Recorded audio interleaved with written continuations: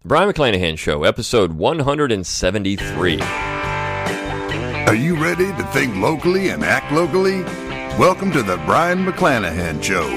Welcome back to the Brian McClanahan Show. Glad to have you back on the program. Very glad to be here. Don't forget to follow me on Twitter at Brian McClanahan, like my Facebook page at Brian McClanahan, and subscribe to my YouTube page at Brian McClanahan.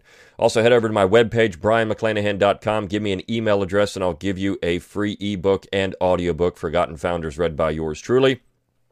And, of course, you'll get on my email list. I don't send you too many emails, but you do get them about once a week or so. So go on out and head over and do that. Also, go to McClanahanacademy.com and sign up there. Enroll in McClanahan Academy for free. You can do that. It's always free to sign up. And you'll get the best deals when new classes come out. Also, if you do like this podcast, go on over and give me a review at iTunes. The more reviews, the better. The better reviews, the better. And it also helps move it up the charts so more people will see the Brian McClanahan Show. And, of course, you can always get your Brian McClanahan Show gear by going to redbubble.com. Just do a search for my name. You'll come up with all my great apparel. You've got T-shirts. You've got wall clocks. You got all kinds of cool stuff that you can get at redbubble.com. Okay, well, let's talk about the issue of the day, which, of course, is John McCain. Now, I'm not going to talk about John McCain entirely in this show. In fact, what I'm going to do is talk about something that is also a eulogy. One of the big issues is whether Donald Trump should say anything about John McCain. Should he come out and eulogize John McCain? Should he come out with a statement about John McCain? I saw yesterday there was a video of one of these reporters, I believe it was ABC, badgering Donald Trump about 10 times in the course of a day, saying, "Will you comment on John McCain? Will you comment on John McCain?" This is just annoying. And of course, now we have a push by Chuck Schumer to rename the Richard B. Russell Senate building for John McCain. And so, after McCain dies, the eulogies. Look, first of all, when all of the mainstream media likes a person and wants you to comment on it favorably, when just about 10 years ago, they had all kinds of nasty things to say about John McCain, you know that something's an issue here. And in fact, Tom Woods has a very, very funny statement. No matter what you get, it's one of his Woods laws. No matter who you vote for, if you vote Republican, you end up with John McCain. And this is true. John McCain is the consummate vanilla candidate. I mean, that's what John McCain was most known for, being a vanilla person when it came to politics. He wasn't a statesman. He never really took an issue on anything that was important, where he would defend an issue that didn't have some type of popular support for it. So he wasn't a statesman. He really wasn't even a very good politician. He wasn't a good political kneecapper. I mean, none of these things worked for John McCain. And so the only thing McCain had going for him was his status as a fighter pilot during the Vietnam War, and his reputation based on that. I mean, this is what John McCain lived on. And I mean, you look at what happened in 2008 when he ran for president. He was crushed in that election cycle, because nobody really likes John McCain politically. Nobody could trust him. Nobody could trust his decisions. He was a war hawk. He was the war hawk of war hawks. Now, some people would call him a neocon. I think more than anything else, McCain was just belligerent. He was a bellicose senator. And so in that particular way, I mean, this is a guy that, in that particular way, this, his policy record was awful. This is a guy that was involved in some of the corruption of the 1990s in the Senate. I mean, he's not a worthy individual when it comes to any type of political accolades that are being foisted upon the man nowadays. And the discussion to rename the Richard B. Russell Senate building is just preposterous. Richard B. Russell, and Richard B. Russell was the dominant figure in Washington, D.C. for a very long period of time.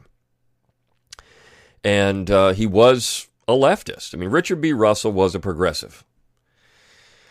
But his legislative track record in terms of things being accomplished and his position of power in the Senate far outstrips John McCain. Whatever you think about Richard B. Russell, whether it's if you don't like his positions on economics or on the general government, if you don't like his positions on race, I mean, Richard B. Russell was not the ardent segregationist that you would of other members of the United States Congress at the time. Certainly, Russell was a segregationist, but he was from Georgia in the 1950s and 60s and 40s. I mean, you couldn't have been elected if you weren't. And I think this is an unfair criticism of Russell, considering the time period in which he was in Congress and the political climate of Georgia at the time. You couldn't have been elected otherwise. So he wouldn't even have been there if he wasn't a segregationist in Georgia at the time. So this is a poor critique of the man, considering the time period in which he lived. Now, if he was in Congress today and he was a segregationist, well, then you could have a legitimate beef against Richard B. Russell, but not in the 1950s and 60s, when this is what the people of Georgia primarily wanted. So it's a bad critique. It's not something that anyone would be proud of today, but certainly his legislative career was one of, if you're going to pick somebody to have a Senate office building, I mean, this guy controlled the Senate. He controlled Washington, D.C. If you go out and know anything about Richard Russell, he controlled Washington, D.C. It wasn't until Lyndon Johnson came in and politically kneecapped him, that Richard Russell lost some of his power when Johnson was president. But Richard B. Russell was Lyndon Johnson's mentor, so it was said that if you wanted anything in D.C., you went to Richard Russell. Now, that is a person, whether you like his politics or not, whether you like what he did or not, if you're going to name a building in the heart of the swamp who personified the Leviathan, then you pick Richard Russell. I mean, a guy that really knew how to work in parliamentary procedures, knew how to work people, knew how to do things. He was a consummate politician.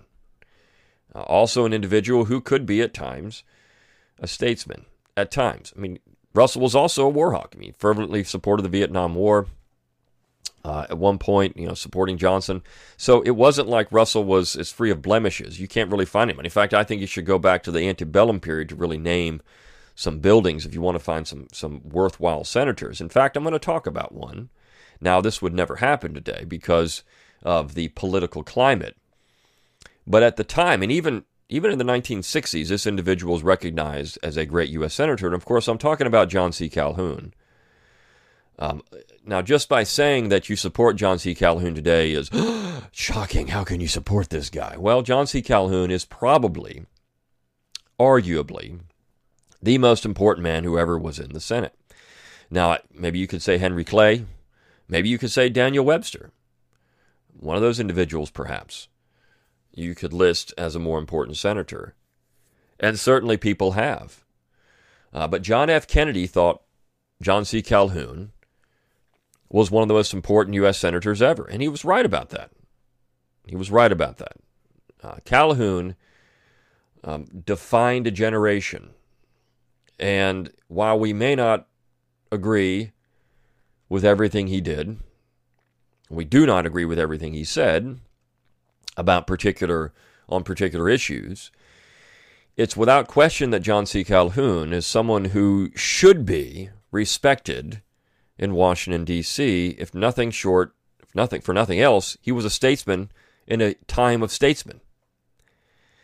And I'm going to talk about a eulogy. So we mentioned eulogies. They needed to say something about John. Somebody needed to say something about John McCain.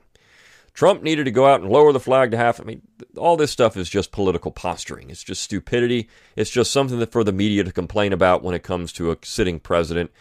It really means nothing. And the fact is, we don't always do this stuff when people die. It's not necessary. But again, because of the political climate we're in, John McCain becomes a lightning rod because he opposed President Trump. So that's why the media is running around trying to, making themselves look foolish, trying to get Donald Trump to comment on a particular issue he's not going to comment on. And that's his prerogative. But when you look at a eulogy and someone that, when you talk about some political adversaries and you look at what they said about each other, there's no better eulogy of John C. Calhoun than from Daniel Webster. Now, we have to put this within context. John C. Calhoun died in 1850 almost, during the period of time that the Compromise of 1850 was being debated. And Calhoun had tuberculosis. He was very sick. Couldn't even deliver his own speech on the Compromise of 1850 because he was too sick to do it. And when he died, the outpouring of respect for Calhoun was, I think, larger than just about anyone else who ever served in the Senate. During his lifetime, Calhoun, of course, made many political enemies. He was not a man who was afraid to speak his mind and take a position that was unpopular, or at least lead when a position was unpopular. And the thing that Calhoun is most known for is his positive good speech, which was delivered in 1837 in the Senate.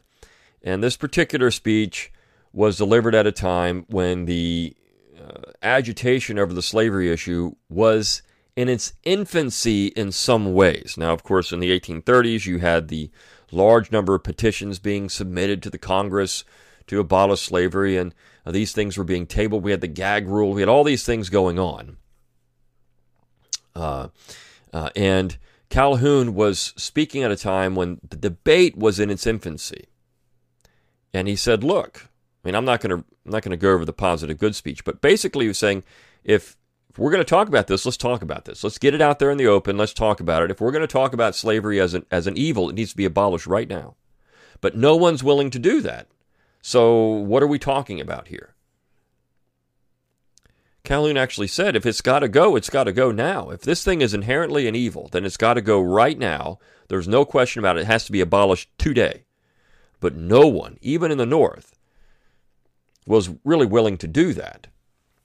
So what are we talking about? That is the mark of a statesman. Somebody who's willing to call out the other side for their hypocrisy and realizing that this was a political issue all about power. This is what Calhoun essentially was pointing out by making that particular speech. Now, we can certainly disagree with the position of slavery as a positive good. That's out of step with what any rational, right-thinking person thinks today. But in the 1830s, and a man of his time, this was a different debate in a different time. This is also a man who was interested in bridging the gap between sides at times. He is not, in fact, Calhoun was not considered to be a purist enough for the old Republicans. He was also a great speaker. This is a guy that, in my estimation, won a debate with Daniel Webster during the nullification crisis of the 1830s. Now, we often talk about the Webster-Hayne debate, but really the Webster-Calhoun debate was more important. And Calhoun won that debate. So of course, he served as Vice President of the United States, Secretary of State, Secretary of War, I believe. He was just an important person, served in the House of Representatives, just an important person in the entire history of the United States government. If anyone deserves any building named after him, it would be John C. Calhoun. And I think it's, the character of a man, and you know how important they were, when the praise comes from the other side in a way that is not supportive of their positions, but is supportive of who they were as a statesman, particularly when that praise is coming from who most considered to be, an individual most considered to be a statesman themselves. And that would be Daniel Webster. Now, the Richard Current book on Daniel Webster, I think, is the best ever written. It's a tiny little biography. It's a political biography, and he shows Webster's inconsistencies. But Webster was also someone who fervently supported the positions of his constituents. For example, at one point, Webster believed in nullification. Webster hinted at secession. Webster was anti-tariff because his constituents were anti-tariff, and then he became pro-tariff when his constituents became pro-tariff. Daniel Webster was representing his section. Daniel Webster was always a sectionalist for Massachusetts and New England. That's what he was. He was never really a statesman. I think you can make a case that in that way. I think you can make a case that Calhoun was much more a statesman than anybody else because he always had the interest of union in mind. Now, Webster would have that similar position as he got older, and certainly Webster was more independent than Henry Clay. In fact, Webster and Calhoun did have something in common. Neither one really wanted Henry Clay to lead anything. In fact, when you got to the Tyler administration, Webster hung on in the Tyler administration because he didn't want to ride Henry Clay's coattails. He wanted to show an independent streak, and this is why he hung on as Secretary of State, even when everyone else had resigned from Tyler's cabinet, because he wanted to show he was not Henry Clay's whipping boy. I mean, Daniel Webster was Daniel Webster. So it's important to understand Daniel Webster, but it's also important to understand the relationship these two men had. They were staunch political adversaries. There was nobody that disagreed with John C. Calhoun more in the Senate than Daniel Webster. I mean, Daniel Webster stood up in the 1830s and essentially called Calhoun a disunionist, someone who believed in what amounted to treason. Of course, he ignored the fact that he also believed in secession and nullification just about 20 years before this, but that didn't matter. He leveled all kinds of political attacks against John C. Calhoun, but when the man died, Webster gave a very short speech, one of the best ever delivered, in respect of an individual who he considered to be a giant in American political history. And his praise is some of the best. And Richard Brookhiser had commented that Jackson's statement at the passing of John Marshall was one that Jackson and Marshall did not necessarily see eye to eye, but when Marshall died, Jackson made a very nice statement about John Marshall, and so he thought that was something to be discussed. And I said, look, no, it's Daniel Webster that you really have to look at in his praise of John C. Calhoun. If you want to find a speech where two guys really didn't like each other politically, but yet had a tremendous respect for each other individually, and Webster realized what Calhoun meant to the Union. He realized what he meant to the Union. So he gave this speech right after Calhoun's death. And I'm going to read some of this because I think it's just a beautiful speech. It's a beautiful eulogy, and it's something that people need to know about. And I'm personally not a big fan of Daniel Webster. I think you can place New England sectionalism as the bedrock of the differences between North and South. They had always been agitating. The South was generally interested more in a real union. The North was always interested in its own section. But regardless, I mean, that's my opinion on things, and so you can take that for what it's worth. But I want to read what Webster said about Calhoun. He says, quote, "I hope the Senate will indulge me in adding a very few words to what has been said. My apology for this presumption and the very long acquaintance which has subsisted between Mr. Calhoun and myself. We are of the same age.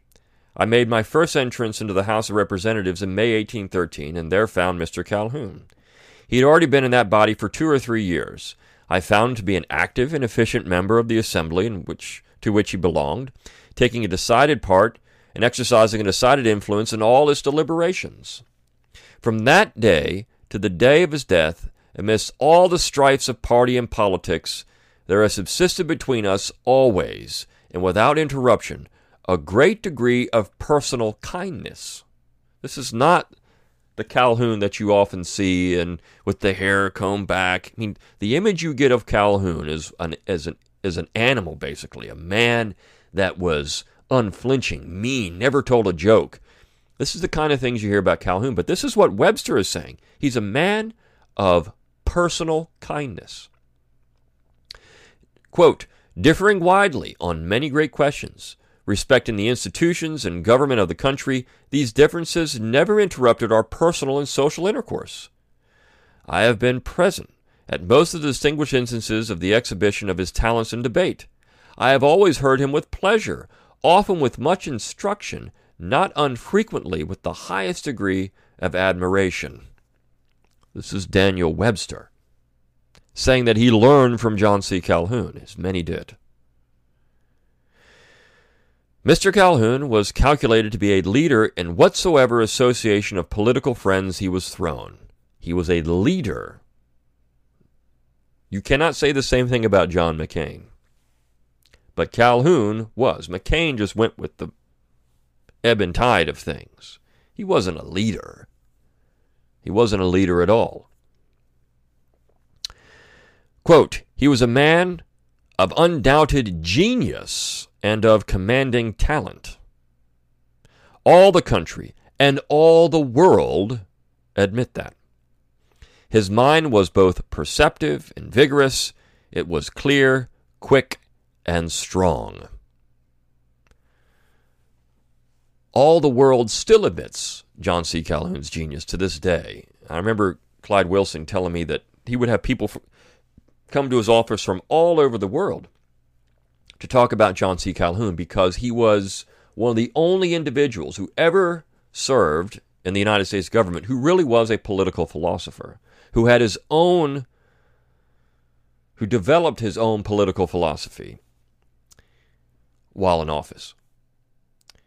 When you look at what Calhoun said about the concurrent majority and how to arrest the tyranny of the majority, how when you look at politics and things, nobody else came up with stuff like this, but Calhoun did. He was a political thinker and someone who had unique political thoughts.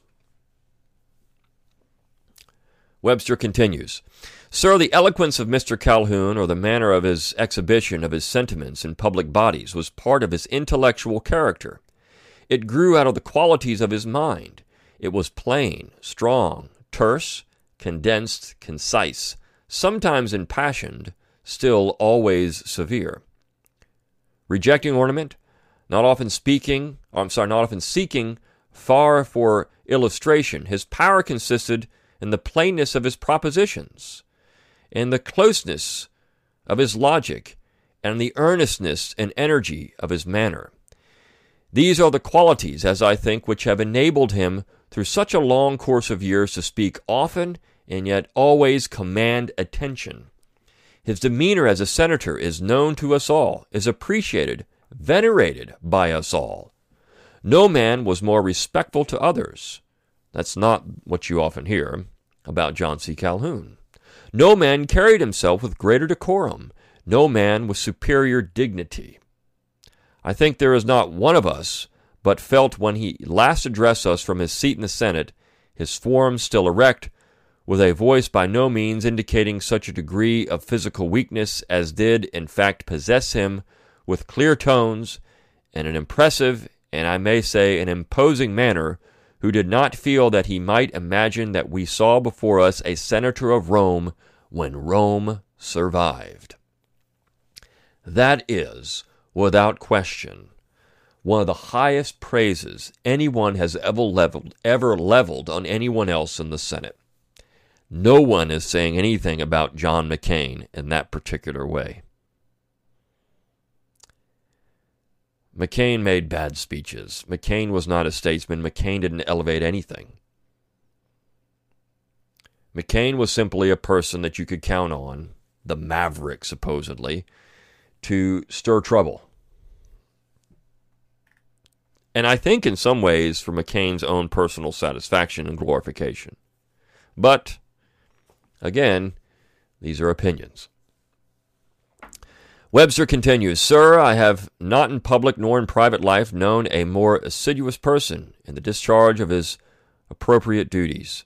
I have known no man who wasted less of life in what is called recreation, or employed less of it in any pursuits not connected with the immediate discharge of his duty. He seemed to have no recreation but the pleasure of conversation with his friends.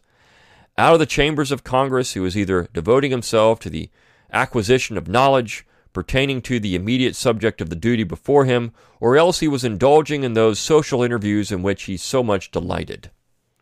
My honorable friend from Kentucky has spoken in just terms of his colloquial talents.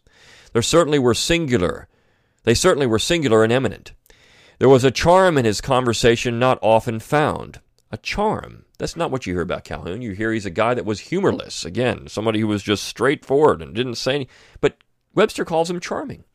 He delighted especially in conversation and intercourse with young men. I suppose that there has been no man among us who had more winning manners in such an intercourse and conversation with men comparatively young than Mr. Calhoun. I believe one great power of his character in general was his conversational talent. I believe it is that, as well as a consciousness of his high integrity and the greatest reverence for his intellect and ability, that has made him so endeared as an object to the people of the state to which he belonged. So Calhoun was not just a cranky old curmudgeon who went out there and was bitter and mean. He was a great conversationalist, someone who was kind, with a great intellect, someone who had manners, a real Southern gentleman. That was John C. Calhoun. But that's not the image you get. This is what Daniel Webster is saying about the man, and I think he was telling the truth in what he believed. Mr. President, he has had the basis, the indispensable basis of all high character, and that was unspotted integrity, unimpeached honor, and character. Could you say the same thing about John McCain? If he had aspirations, they were high and honorable and noble. There was nothing groveling or low or meanly selfish that came near the head or the heart of Mr. Calhoun. Firm in his purpose, perfectly patriotic and honest, as I am sure he was in the principles that he espoused and in the measures that he defeated, aside from the large regard for that species of distinction that conducted him to eminent stations for the benefit of the Republic, I do not believe he had a selfish motive or selfish feeling. But that's not the image you get of Calhoun today. Everything was selfish. He was just selfish. He was selfish. He just was a sectionalist. He was selfish about everything. This is not what Daniel Webster is saying. However, sir, he may have differed from others in his in his political opinions or his political principles. Those principles and those opinions will now descend to posterity under the sanction of a great name. He has lived long enough. He has done enough, and he has done it so well, so successfully, so honorably, as to connect himself for all time with the records of his country. He is now a historical character. Those of us who have known him here will find that he has left upon our minds and our hearts a strong and lasting impression of his person, his character, and his public performance, which, while we live, will never be obliterated. We shall hereafter, I am sure, indulge in it as a grateful recollection that we have lived in his age, that we have been his contemporaries, that we have seen him and heard him and known him. We shall live in his age, the age of Calhoun. This is what Webster said. This is not the age of Jackson. It's the age of Calhoun. We shall delight to speak of him to those who are rising up to fill our places. And when the time shall come when we ourselves shall go, one after another, in succession to our graves, we shall carry with us a deep sense of his genius and character, his honor and integrity, and the purity of his exalted patriotism.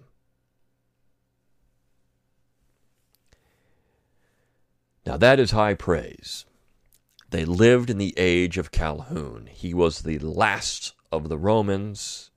He was a senator of Rome when Rome survived. This is heaping praise, praise that you would not expect unless you understand who Calhoun was as a man. And that's why I said there's no better eulogy than what has been said by Daniel Webster for John C. Calhoun. Webster put aside his political differences. Webster put aside their differences on sectionalism, union, whatever it was, and he gave this eulogy. His arch political enemy. McCain didn't have any arch political enemies besides, did he really? This is why everybody liked John McCain. There were no arch political enemies to John McCain. You could say Donald Trump, which is why maybe Trump isn't saying anything. We can say that says something about Trump's character, fine. But the fact that the man had no enemies who were willing to stand up and say John McCain was somebody who was my political enemy shows what John McCain really was. He was a man of vanilla guy. He was nothing when it came to principles. He really was nothing. Calhoun was principled. Webster was principled. And these two men could see the value in each. The value in each other, and they had a warm friendship. That's not something you find today. So I wanted to read that eulogy because it is an important historical document, and it says a lot about John C. Calhoun. When people were talking about tearing down memorials to Calhoun and running Calhoun's name through the dirt, they should pick up Daniel Webster's eulogy and say, wow, this is what Daniel Webster said about the guy? Most people have never heard this document or never seen it, and it's important that we have it out there. I'll see you next time on The Brian McClanahan Show.